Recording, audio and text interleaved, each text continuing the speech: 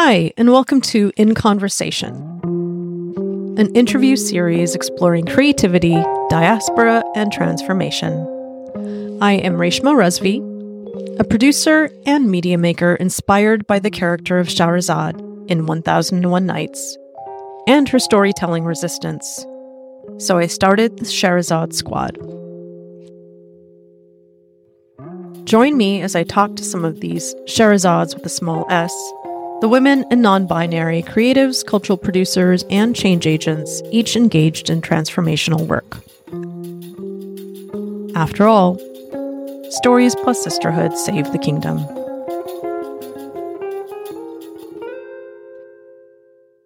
What makes a story? Why are we ever interested to read the next sentence? How do you frame something? What is the rhythm? What feels compelling? How do you work with story craft, storytelling? Do you find the story you want to tell? Do you discover story? You can only really discover those things in reading, writing, and sharing. I believe in the power of the witness. That when there is a witness, I will say different things in community than I will to myself. The language changes because everyone risks something. The squad had its origins in theater with a company called Cal Shakes. So performance and drama have always been near and dear to our heart. We're lucky to have the next two interviews feature performers in our squad.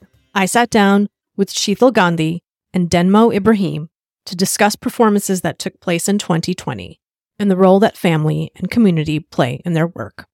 First up is Denmo. Denmo Ibrahim is a storyteller. She weaves stories as a playwright, actor, educator, and a meditation instructor. I invited her to speak with me about the play she wrote for Marin Theatre called Brilliant Mind. The conversation covered a lot of ground, but we kept returning to the same theme, the healing power of storytelling and the creative process. This is something many artists and creatives can relate to, I'm sure. And for diasporic communities in particular, art can be a way to navigate the uncertainties and anxieties around migration, identity, and community.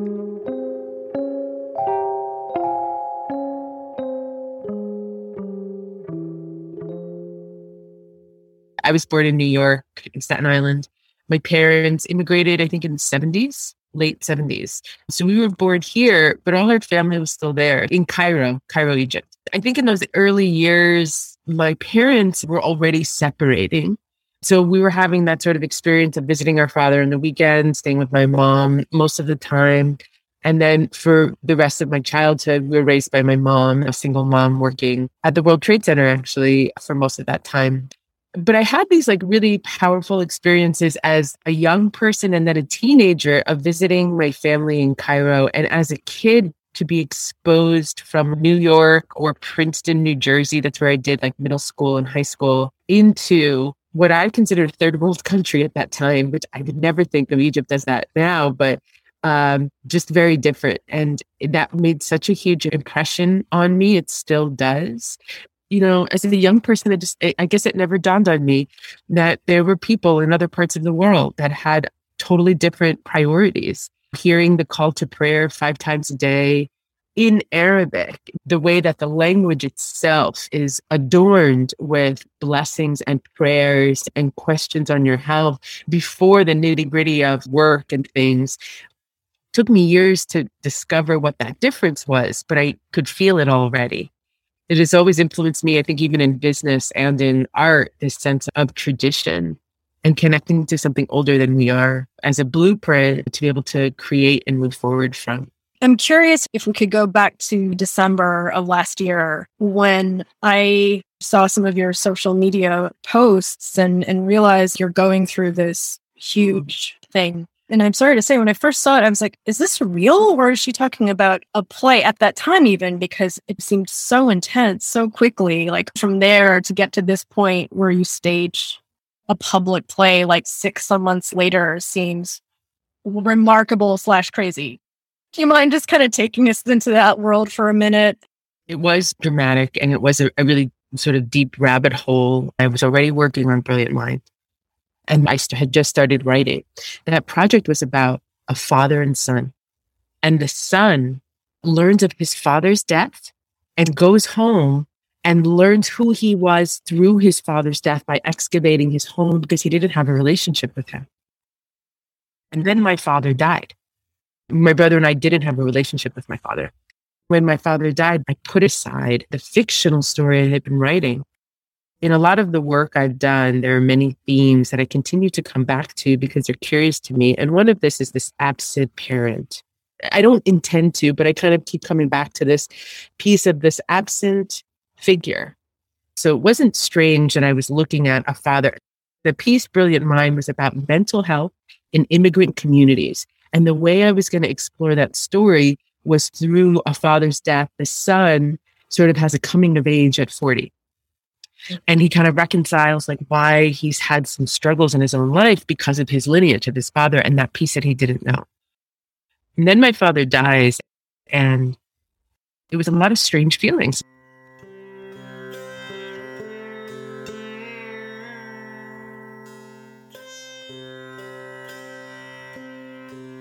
I thought I had time. I thought he would reach out to me. I'd seen him when I was a child, and then again when I was 19, and then he passed away, and I'm 43. I got there the night before the funeral.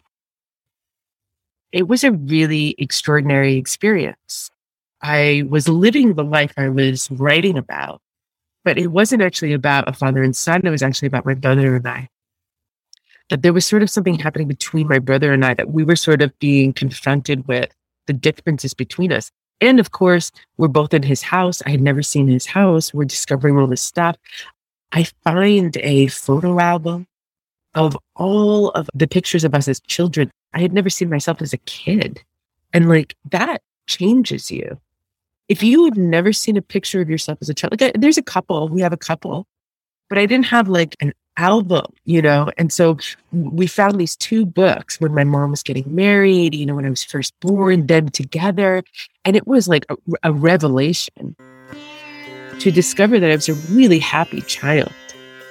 And it just felt like these pieces were kind of fitting back in. He had been married 2 more times. And we also found that we had a half sister who's half my age, and also a half brother who's 16 years old living in Cairo, and then a 21-year-old daughter. And she was raised in Egypt, but going to school in Boston. You didn't know any of this until we were there. And so it was not only the reckoning of a death in the family of a person you don't know. That's enough. But also the added layer that he had 2 other families. My brother and I, we're like a bit in shock.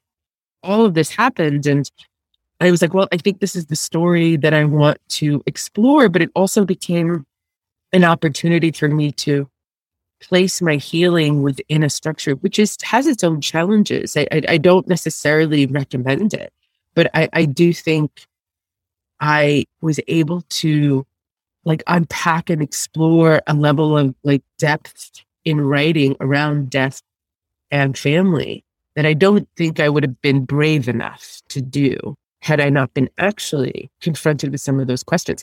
I mean, I've been a writer for a long time. I write lots of different things, some plays, but not always. And there's a level of the dialogue in Brilliant Mind that I feel very proud of because they kind of fell out of me. They are the questions I am asking. And I think that is what makes it really pop. So I learned a lot artistically by exploring something that was deeply personal and not just approaching it as a creative project. I could have just written a journal, but knowing my own particularisms around phrasing and language and refinement and storytelling, I make myself projects in order to do the thing instead of just doing the thing. I relate to the task of creating projects to try and figure things out. Do you think you would have written about it if you hadn't already started A Brilliant Mind and were sort of in that space of writing and thinking about this sort of father figure? No, absolutely not. There's no reason. I didn't want to do it. Let me create something that doesn't have to do with too much personal vulnerability and let me just make something cool and then walk away. I would love to create. I love that. But right now I have my heart on my sleeve. I'm a Capricorn. So I have a real problem with pulling out. of things that I've committed to. And I committed to them, and I knew it was about a Middle Eastern family. I knew I wanted to explore the Arab American community. I knew I wanted to explore first generation experience. And all I could think about was this unraveling of what was happening with me. And so I just sort of was like, boom, and I channeled it. And I worked constantly. And part of that was because the process was so fragmented. It wasn't like I was approaching a play. I was running towards what is this question and who are these people? And I got to write a father figure. In the next iteration, I will probably push him much further. His arc to me is the facade of a charming man who's stuck in this liminal space after death, but before the afterlife, where he gets to watch the 24 hours before his burial and be pushed to finally say the truest words he could say. I wanted to be there for you every single time. True. Family is the hardest part. I wish I could have, if I would have, I was always there for you. False. And then he finally finds the words. I wanted to be there for you every single time. Like the whole friggin' play is about him, the father kind of putting down his deepest apology for family and finally making family between the brother and the sister. That hits hard. I lost my dad suddenly. He had a heart attack. So much of what you just said in your play, the gulfs that are there in life, sometimes they're just wide and gaping after a moment so final. It's death. And then at the same time, for me, I'm still processing and working through it. It's really hard to lose someone when there's things that you wish you could have said. What do you do with that?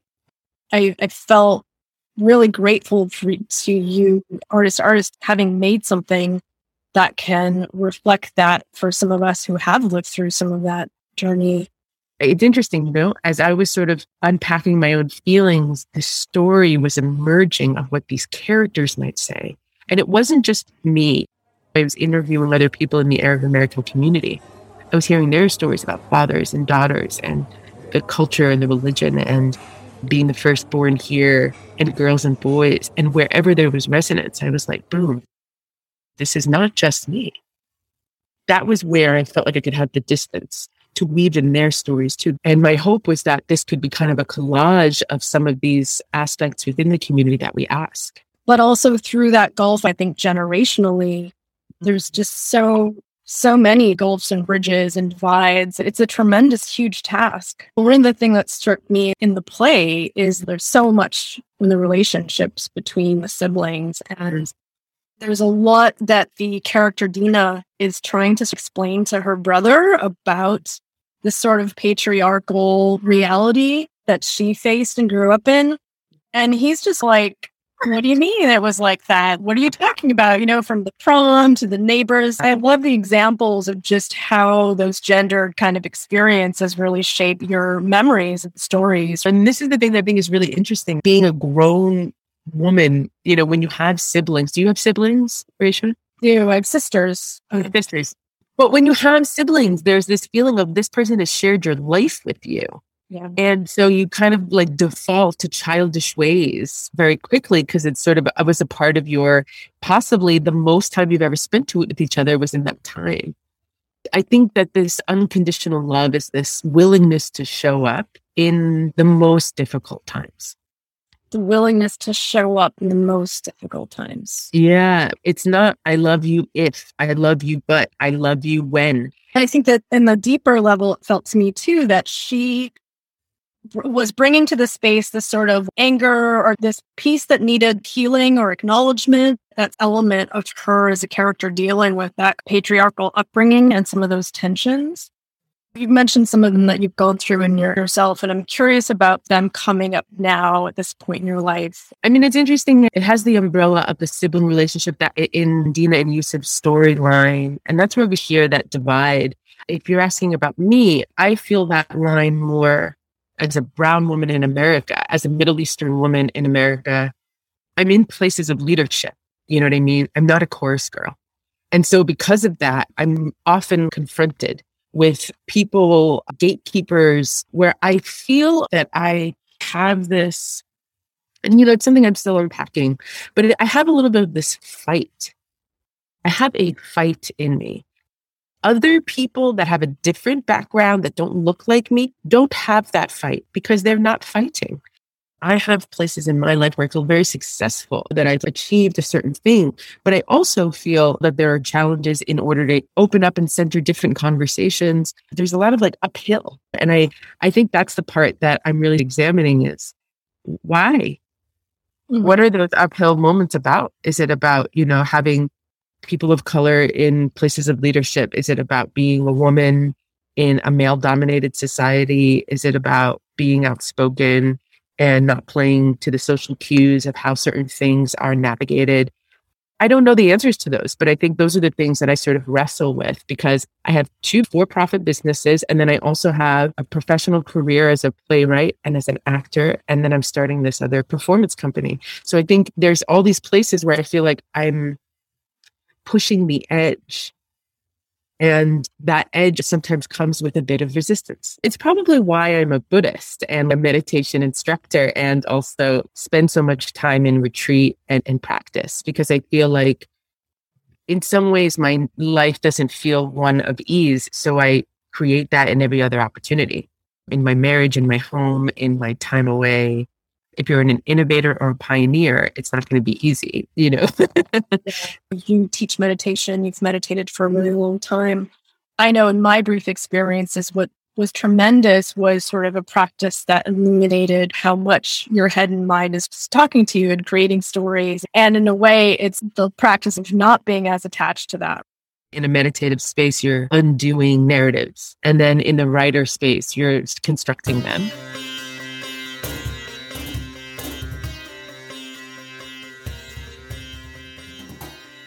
I'm really curious about nonlinear narratives that sort of weave in and out. I think this could be more challenging and takes more time. It's pretty compelling because you're like, how did that lead to that? Why? How did that happen? I always think as a reader, you get one sentence at a time. And so you have to hook the reader by the next sentence. And that's all you get. You have to find the reason to move forward.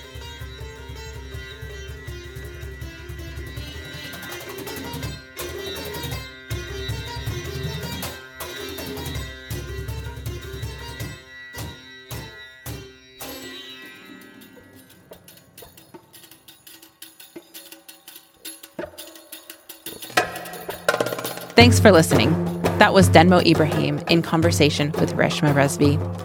You can learn more about Denmo at denmoibrahim.com. Her current production, Baba, is on from April 21st to May 7th at Amphibian Stage in Fort Worth, Texas. You can learn more and purchase tickets at amphibianstage.com. And I'm Sonia Mermand, co-producer and editor of this podcast. If you've enjoyed these interviews so far, please subscribe through your favorite podcast app. And now, back to Reshma. The link to our website and socials is all in the notes, along with more information on our interviewees. Congratulations on Scheherazade Squad and getting it up into its own little world. If you're interested in joining the squad, and if you identify as a Swanasa, woman, non-binary, creative, cultural producer, or change agent, you can find information on our website. Again, shahrazadSquad.org. Did I mention we have some wonderful conversation cards available for purchase? These artist-designed cards feature fun and meaningful prompts that connect small groups of people, from families at dinner to a team meeting at the office. They're a great way to learn more about the people in your life and share stories. Each deck is $25 and fully goes to support squad activities and continue our project. You can find the link in the notes or again on our website. I produced the episode, and it was edited and mixed by the wonderful Sonia Mermand. The theme music is by squad member Naima Shalhoub. Other music is by Raining Jane. The squad is executive produced by Cal Shakes and funded in part by the Doris Duke Foundation for Islamic Art. We thank our supporters, our funders, and you, our listeners. Thanks for your support, and thanks again for listening. Stay tuned for our next episode.